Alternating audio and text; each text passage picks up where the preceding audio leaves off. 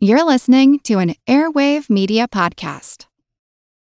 This episode is brought to you by Shopify. Whether you're selling a little or a lot, Shopify helps you do your thing, however you cha-ching. From the launch your online shop stage, all the way to the we just hit 1 million orders stage. No matter what stage you're in, Shopify's there to help you grow. Sign up for a $1 per month trial period at shopify.com/special offer, all lowercase. That's shopify.com/special offer. Here in America, work is in trouble. We've offshored our manufacturing, sent away good jobs, and lost so much ability to make things. American Giant is a company that's pushing back against this tide. They make high-quality clothing, sweatshirts, jeans, dresses, jackets, and so much more, right here in the USA. Visit American-Giant.com and get 20% off your first order when you use code STAPLE20 at checkout. That's 20% off your first order at American-Giant.com, promo code STAPLE20. It's a long way to Tipperary, it's a long way to go. It's a long way to Tipperary, to the sweetest girl I know. Hello everyone, and welcome to History of the Great War Premium Episode number 6. This is our fourth and last episode covering the evolution and actions of the cavalry during the First World War.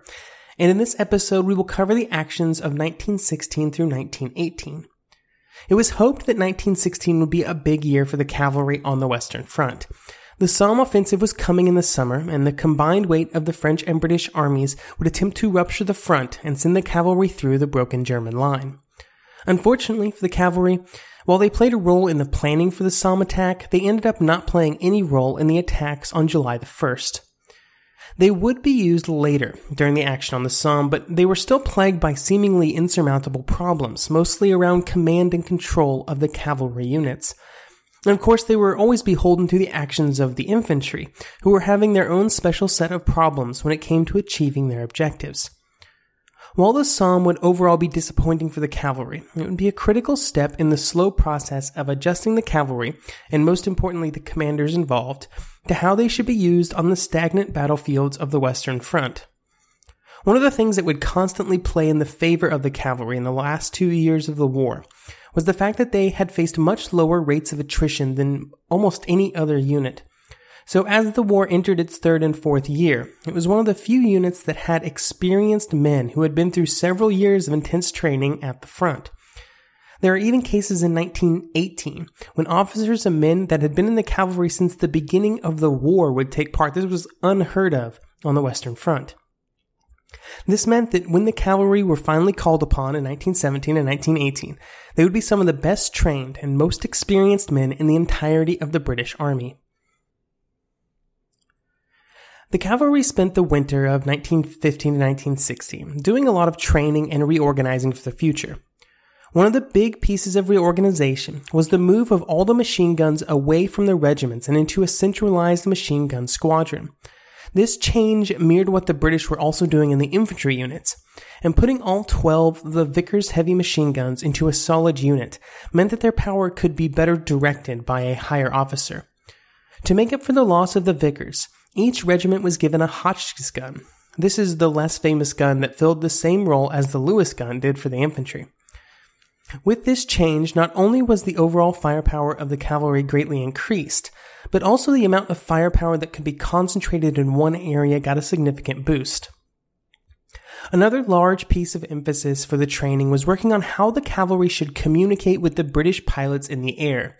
This was a problem that everybody was trying to solve at this point in the war, as communication with the air was the best way to then communicate with the artillery or the commanders behind the line. The cavalry had some advantages over the infantry in this regard, though, such as the ability to take wireless sets with them as they moved forward. They also spent a lot of time working on using signal lamps to communicate with the air. Another problem that the cavalry spent a lot of time on was how they could quickly and easily cross trenches. This was one of those problems that had not been well discussed before the war, but had of course become absolutely critical since 1914. One solution was created by the Canadian cavalry, specifically the men of the Fort Garry Horse. Their solution was so good that it was decided that the men from Fort Garry would be turned into a special bridging unit that was then split up between other units with the expressed goal of getting the cavalry over trenches. To accomplish this goal, they created a bridge that was split up into 4 sections, each weighing 50 pounds. These sections could be moved forward on horseback to a trench and then either assembled into a narrow bridge spanning 18 feet, just wide enough for the cavalry to advance over single file. Or they could be placed side by side to allow for faster transit. Most importantly, and why the bridge was so good, was because the men could assemble it in about a minute and then disassemble it just as fast. This was a huge improvement over the other available bridging methods and would be critical if the cavalry was ever to move forward in an attack. With some of the problems solved, it was time to discuss the precise role of the cavalry during the Somme offensive. On the 25th of June, there was a discussion held between Haig, Rawlinson, and some other generals to determine what the plan would be. Rawlinson thought that the cavalry were basically a weapon suited solely for the second phase of the fight, after the infantry had already achieved their objectives. Haig wanted them moved into the fighting earlier, soon after the first waves of infantry went over the top. What neither general could agree on were the objectives of the cavalry. Remember that they were still gunning for a massive breakthrough offensive here that would aim the cavalry at strategic objectives far behind the German lines. But these did not really exist behind the German lines on the Somme, and therefore there was just not much for the cavalry to do other than just attack. When it came to where to commit the cavalry, there were a few considerations to keep in mind. The first was that the area had to be easily reachable and traversable by cavalry, but it also had to be a place where moving the cavalry up to the front would not greatly hinder other forms of traffic, since there would be a lot of it going both to the front and to the rear. There were many ways that this problem could have been solved. One option was to break up the cavalry into smaller units, to reduce the impact on other units, and also to give them more opportunities to be used. But this was not the path that Rawlinson chose. He instead had the cavalry in one large group, with one way forward to the front, and then a single planned area of attack. All of this had to be decided before the attack started, obviously, and it would be very difficult to change when the time came, because while the cavalry was nice and mobile, it would be hard to move them across the battlefield, when all of the roads and paths would be so full of traffic. It would be possible, but it might take a very long time. Of course, all of this planning and thought turned out to be wasted because of the disaster that was the July 1st attack. There were some areas of success, but they were not the areas that the cavalry was planned to be used, and so the cavalrymen spent the day sitting behind the line waiting to be called forward, a call that never came. It would not be until July the 14th, after 2 weeks of small piecemeal attacks, that the cavalry would be used at a place called High Wood. During the attack, the plan was for the infantry to push forward through the German second line, at which point the cavalry would be called upon to push the attack onto and through High Wood. This action would involve the Indian and Canadian cavalry divisions. Before the attack started, the 2 divisions were concentrated, which was no small process since they were scattered over 20 miles of countryside, and they used mostly small country paths and fields to move forward instead of dealing with the already heavily congested roads. While they were slightly slowed on the way to the front, it didn't end up mattering, because when the infantry went forward in their attack, they had some difficulties and could only very slowly push forward instead of the rapid advance that was planned. By the evening, it was finally time for the cavalry to attack, and forward they went. The 7th Dragoon Guards and the 20th Deccan Horse advanced towards High Wood. At 8 p.m., the Dragoons found a large group of Germans, and they charged them. The Germans quickly broke and fled, with 16 killed and 32 captured. I can only imagine what the Germans thought as they saw horses charging towards them. The Dragoons kept advancing until they came under fire from the German machine guns in the next line of entrenchments. On their right, the Deccan Horse found the same problem. They quickly advanced through the German third line, but they found it well defended and in good condition. With this new obstacle completely unassailable, both groups of cavalry were forced to dig in and wait to be relieved by the infantry. During this action, the cavalry had performed very well in an environment that many people believed where they would be annihilated. There was an intact German defensive line in front of them, but they were still able to advance and attack more isolated German positions with success, all while being fired at from the flanks as well. During these attacks, they had lost just 8 men killed and 100 wounded. On the Western Front, these numbers were basically rounding errors for casualty reports. With the Battle of the Somme still raging, there was already discussion at headquarters about how cavalry tactics should be adjusted, and some changes were made in late August. Liaison officers from the cavalry were sent to the headquarters of the infantry brigades that they were working with. This would greatly improve cavalry coordination with the infantry in the future, and why this hadn't happened earlier, I can't tell you. There was also the change that in the future, the decision to move the cavalry forward would be given to the divisional commanders in the area, instead of to army and corps commanders like before. This change would end up being largely theoretical for the near future, as army commanders just didn't want to give up that authority, but it would eventually come into play. For the rest of the Battle of the Somme, though, through no fault of their own, the cavalry would find themselves sidelined, because Rawlinson had decided that he did not want to use them, and no longer included them in his plans.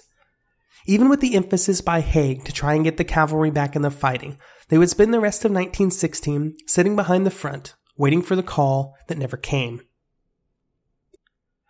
As had been the case during each winter, during the winter between 1916 and 1917, the cavalry was taken off the line while conversations happened about their future. Haig wanted the training for that year to be focused on mobility and breakthrough, which was great and all, but in hindsight, training like that would be only mildly useful, if at all. The more important piece of their training would be an increased focus on combined arms attacks with infantry. These were based around scenarios a lot like at High Wood. The cavalry would move forward with the infantry and then be used to quickly advance and capture local objectives. Once these were captured, the cavalry would dig in and wait to turn over the positions to the infantry before doing it all over again. This was a big change from what the cavalry was envisioned to do before the war. The thought had always been that they would go into action as an independent unit, not as an arm of the infantry. There were some problems for the cavalry during the winter, completely unrelated to what the generals thought of their usefulness. First, the winter was an extremely cold one, which limited available training time, and there was also a very problematic outbreak of sarcoptic mange during the winter that hit a large number of horses. Large groups of animals had to be quarantined for lengthy periods of time to try and contain the outbreak. Some were even completely shaved of their hair, which would later be a problem when the spring weather was also quite cold. The weather problems would just be made worse by the fact that the action would start quite early for the cavalry during 1917, because in March the Germans would begin their slow retreat to the Hindenburg Line.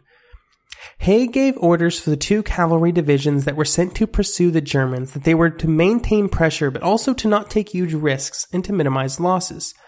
The British were planning their own offensive at Arras and needed to make sure that they did not use too many resources pursuing the retreating Germans. By the time the 2 divisions, the 5th and the 6th Cavalry Divisions, arrived in the area of the retreat, instead of being used as a pursuit force, they were just used to replace the exhausted divisional cavalry units that had already spent several days following the Germans. I should probably mention this. Each division had a very small unit of cavalry used for like scouting and messaging and stuff that in situations like this might be used to scout forward to find where the Germans were. So they'd been running around like crazy for several days. So when the larger cavalry units arrived, mostly they just had to relieve them of their current duties so they could get some rest. With so few men, the cavalry was often just forced to observe and report where the Germans were, and to make sure that they kept retreating. There were some small actions during this phase, but nothing huge, which the cavalry was greatly criticized for after the retreat was over. Most of the critics would cite the lack of aggressive attacks and their inability to capitalize on the German situation as a huge black mark against the 5th and 6th Cavalry Divisions, and in turn the cavalry as a whole. There were, however, limits on what they could do with so few men, and with their orders from Haig to minimize risks and losses. Here is Cyril Falls, one of the authors of the official British histories of the war. It was perhaps unfortunate that the cavalry divisions were so carefully husbanded for the coming offensive during this phase, for the work done by the 5th Cavalry Division during the few days that it was at the disposal of the 4th Army was brilliant." End quote. The Arras offensive was planned to begin as soon as the retreat was over, which was the whole reason that so few men were committed to the pursuit. During the Arras offensive, the British would try something new with their cavalry troops. Instead of waiting behind the lines en masse, they would instead be split up and moved forward close behind the infantry. Instead of a strategic goal of breaking through the German lines, they would be used to provide quick reinforcements and to provide a renewed impetus to the attack once the first line of German fortifications had been taken. Along with this change, the cavalry's position of readiness was moved far behind the front to an area between the original British and German lines. These were huge changes that greatly increased the cavalry's chances of actually doing something during these attacks. A few days into the attack, they would use this opportunity when the 3rd Dragoons launched an attack on the village of Monchy. Here's the quote from one of the people involved. Quote, "During a lull in the snowstorm, an excited shout was raised that our cavalry were coming up. Sure enough, away behind us, moving quickly in extended order down the slope of Orange Hill, was line upon line of mounted men, covering the whole extent of the hillside as far as we could see. It was a thrilling moment for us infantrymen, who had never dreamt that we should see a real cavalry charge, which was evidently what was intended." End quote. The Dragoons were able to quickly move forward and through Monchy. They tried to continue their advance beyond the village, but ran into another line of German machine guns and were forced to fall back to the village and dig in. They then waited for the infantry to move forward to relieve them, but this did not happen soon enough. Shortly after the cavalry took up position in Monchy, German artillery started hitting them hard. It was bad enough for the men in their defensive positions, but it was completely disastrous for the unprotected horses. Soon Monchy was a slaughterhouse. Finally, at about noon, all of the remaining horses were moved out of the village, since it was clear that no further advances would be made. This attack at Monchy is probably the best example that I have seen of the strengths and weaknesses of cavalry during the war. They were great at moving forward quickly and securing a specific objective that wasn't beyond a very strong piece of German fortification. But when asked to hold that position for a long time against a determined artillery barrage, they were in serious danger of experiencing massive casualties among their horses and men.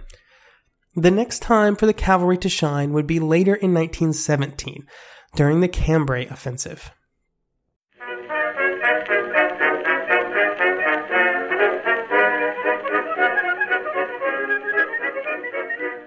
Some of us love history. Others used to or never did because history was presented as nothing but the rote memorization of names, dates, and facts. Basically, the story got left out, and that made history kind of suck. My name is Greg Jackson. I'm a university professor with a PhD in history, and bringing history to life is my passion. That's why I created my podcast, History That Doesn't Suck. I want to teach you everything you need to know about U.S. history, but I do so through stories. Let me tell you about George Washington begging his men not to mutiny against Congress, Clara Barton saving Union soldiers amid enemy fire, enslaved Frederick Douglass risking his life for liberty, and about so many other figures as their real experiences make industrialization, social movements, and even congressional debates and tax policy come to life. Subscribe to History That Doesn't Suck today, and join me, Professor Greg Jackson, every other week for a new episode, where I'd like to tell you a story. Napoleon Bonaparte rose from obscurity to become the most powerful and significant figure in modern history. Over 200 years after his death, people are still debating his legacy. He was a man of contradictions, a tyrant and a reformer, a liberator and an oppressor, a revolutionary and a reactionary. His biography reads like a novel, and his influence is almost beyond measure. I'm Everett Rummage, host of the Age of Napoleon podcast, and every month I delve into the turbulent life and times of one of the greatest characters in history, and explore the world that shaped him in all its glory and tragedy. It's a story of great battles and campaigns, political intrigue, and massive social and economic change. But it's also a story about people, populated with remarkable characters. I hope you'll join me as I examine this fascinating era of history. Find The Age of Napoleon wherever you get your podcasts.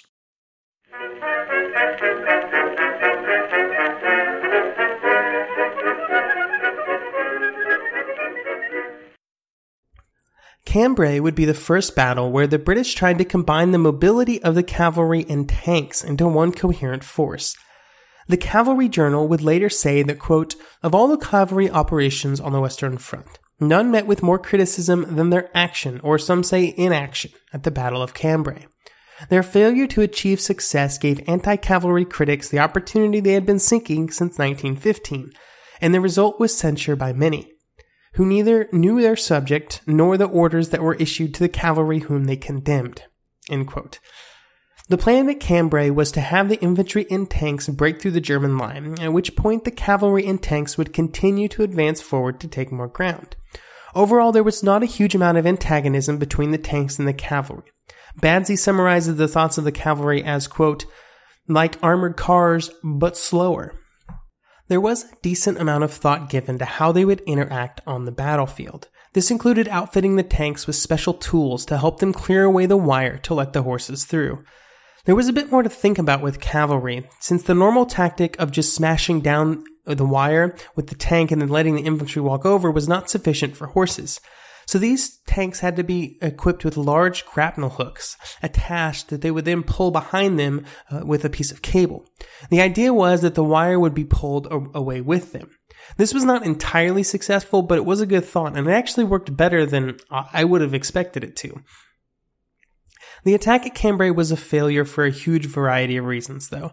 It was not well supplied, there were not enough men with troops already committed to Ypres and the Italian front, the tanks and cavalry were entirely dependent on the infantry to capture some bridges over the canal, which they had great difficulty in doing. It was probably only partially their fault. I think David Kenyon does a good job of summarizing. Quote, "The conclusion suggested by these events is that the cavalry-tank cooperation was certainly possible, but it was very difficult to achieve ad hoc, except on a very small scale.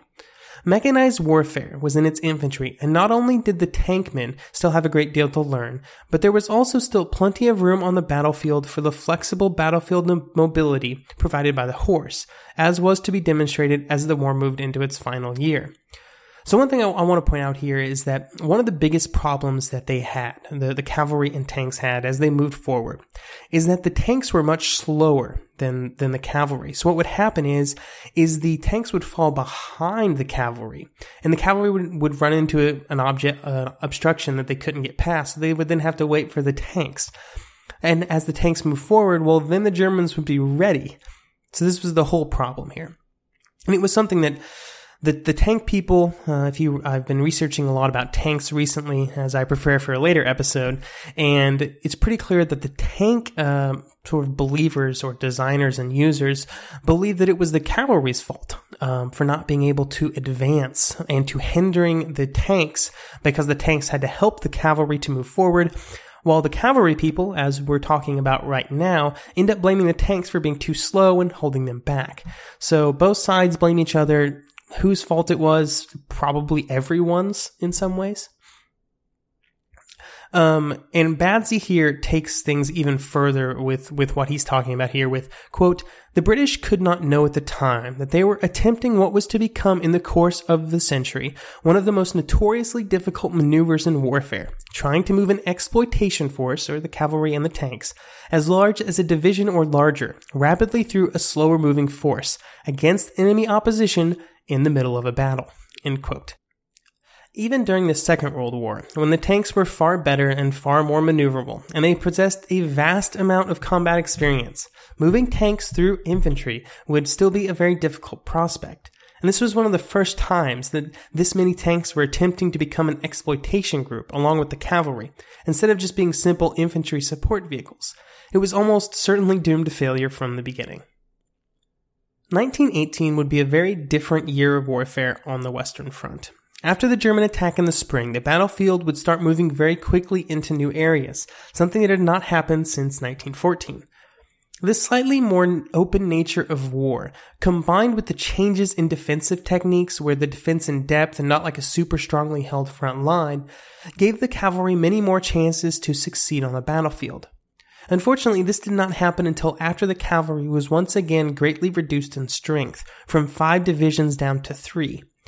It is worth reminding at this point in the war, the French and German armies had no cavalry to speak of, so the British still had more than anybody else, but 3 divisions on the scale of the fighting in 1918 that involved millions of men was just a drop in the bucket. The 2 divisions that were removed from the Western Front were either dismounted to man the trenches or sent to the Middle East, where it thought they would be more use. The Indian Division was sent to the Middle East. When the Germans launched their attack in the spring, all 3 cavalry divisions were attached to General Gough's 5th Army. They were given to this army because of how thinly spread the 5th Army was, far thinner than the other British armies, which is partially why the Germans attacked it. It was quite fortunate this is where the cavalry were stationed, because when the time came, they were the perfect troops to help the infantry stem the tide of the German advance, and to make sure that the retreat did not turn into a complete rout. Right from the beginning, the cavalry was split up and attached to various infantry formations to act as a covering force for the rest of the army. During this phase, they did their normal scouting activities like reporting on the German positions, speed of advance, etc., and they also took part in some counterattacks to slow them down. The scouting was probably the most important part of their job during the retreat, though. In such confusing times, commanders value good information on enemy movement and strength more than having a few extra soldiers in the line. The quick counterattacks by the cavalry had their place, though, and there were a huge number of small ones, far too many to cover here. One example of these type of actions was performed by the Canadian Cavalry Brigade when they were brought forward to attack a wood near the village of Moreau on March the 30th. This was an important position because it was very close to the critical rail junction of Amiens. When it was decided to launch the attack, the Canadians were almost 10 miles away, but they were able to quickly move into the area and launch their attack just an hour after receiving their orders. The Canadians deployed 3 squadrons to attack the 3 corners of the wood that the Germans had already recently taken. Obviously, woods are not a great place for horses, so what the Canadians did was to ride up and around the woods, then dismount and push forward the attack on foot. One of the great advantages this gave them, specifically from their mobility, was to get a group of machine guns into some pretty advantageous positions on the flanks of the Germans, something that probably would have been impossible for any other group of soldiers. This was a huge advantage because when you consider most machine gun actions during the war, the guns themselves are often very stationary. They were large and heavy and difficult to move, so when used by infantry, it was often impossible to move them around quickly when coming under fire. The cavalry did not have this problem, and when they wanted, they could quickly and easily reposition their bases of fire. This gave them an advantage that did not instantly win this little action. Instead, it took several hours of fighting before the Germans were pushed out of the wood, but it definitely gave them that extra nudge to get it going. 300 Germans were retreating from the woods when they were spotted by a squadron of cavalry that was still mounted, and the squadron charged. In 30 seconds, the 300 yards between the 2 groups were covered, and the fighting became hand-to-hand. What happened next is a bit of a confusing mess, as all of the first-hand accounts greatly contradict each other in very important ways. But what is known is that there were 24 Canadian and 70 German casualties. By taking the woods back from the Germans, even though it was only temporary, the Germans would be back later, the Canadians were able to slow the German advance by almost an entire day.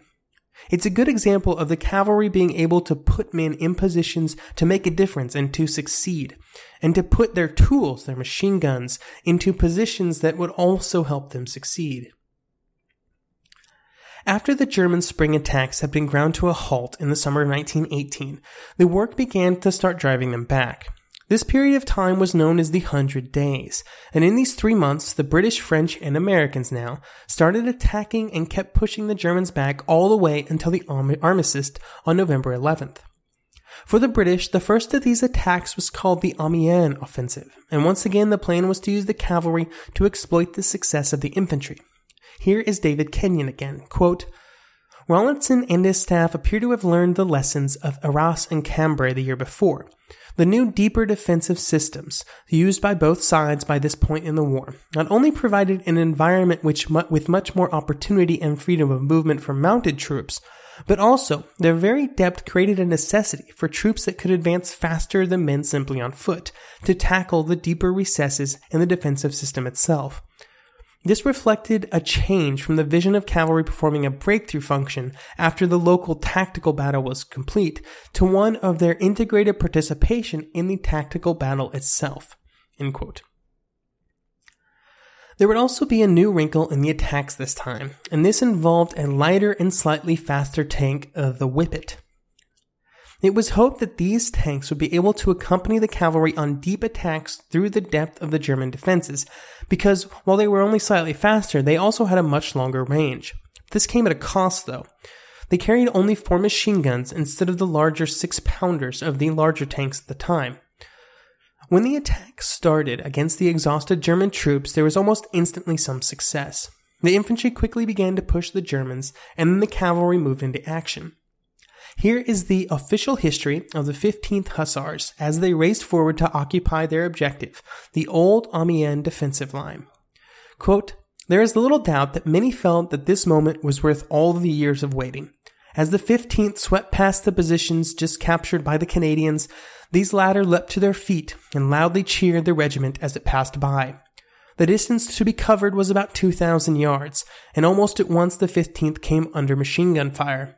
A few men and horses fell, but the momentum was gained, the forward rush continued, and in a remarkably short time, all squadrons reached their objectives, dismounted, and occupied the old trenches." End quote. Even with some successes, there were still problems with meshing the cavalry and tanks into a coherent fighting force, which caused the attacks to be less successful than maybe they could have. Again, this is the whole problem with tanks being slower, cavalry being faster but more vulnerable, and that kind of stuff. Over 3 days, the mix of cavalry, infantry, and tanks were able to meet their goals, though, and the cavalry suffered only around 1,000 casualties. After the war, the Cavalry Journal would say this about the action. Quote, "These 3 days' operations showed the great value of mounted troops in exploiting the success of a surprise infantry attack, so long as the ground was such to prevent rapid movement. It was not so much the actual enemy machine guns that held up the cavalrymen in the later stages, as the fact that the broken ground prevented maneuvers to avoid and outflank these machine guns, and it cannot be too strongly emphasized that the infantry and tanks were equally unable to cope with these conditions." End quote. With other advances occurring along the line, the desire at all levels of the army for more cavalry, after years of wanting less, became very quickly apparent. The historian for the Oxfordshire Hussars would say, quote, "The moment the war became one of movement, every unit in the army from the corps down to the platoon began screaming for mounted troops to help them, their previous opinion of their usefulness suddenly having changed." End quote. This caused the cavalry to be split up and as much as possible and spread out among the British armies. For the next 3 months, small units of cavalry would launch their small attacks all along the front when called upon. Here and there, they would be used to outflank German machine guns in prepared positions. Even under fire, they were very often successful. One of the crowning achievements happened on October the 9th, when the 3rd Cavalry Division advanced 8 miles on a front 3 miles wide, capturing some 100 German machine guns and 400 Germans in the process. Soon after, German resistance was broken, and on November 11th, 1918, the war was over. We are now at the end of our discussion of the British cavalry during the First World War on the Western Front. As we have discussed over the last 4 episodes, the role of the cavalry on the battlefield of France and Belgium in the early 20th century was discussed just as much at the time as it is now. However, it's very important as we look back and evaluate their performance to not fall into the easy trap of simplifying the actions of the cavalry in the war as men who did not know what they were doing or were too stubborn to change from their preconceived ideas in the face of adversity. The Western Front in the First World War was a puzzle that was insolvable for both sides for almost 4 years. It was only at the very end of resources and after millions of casualties on both sides that it changed.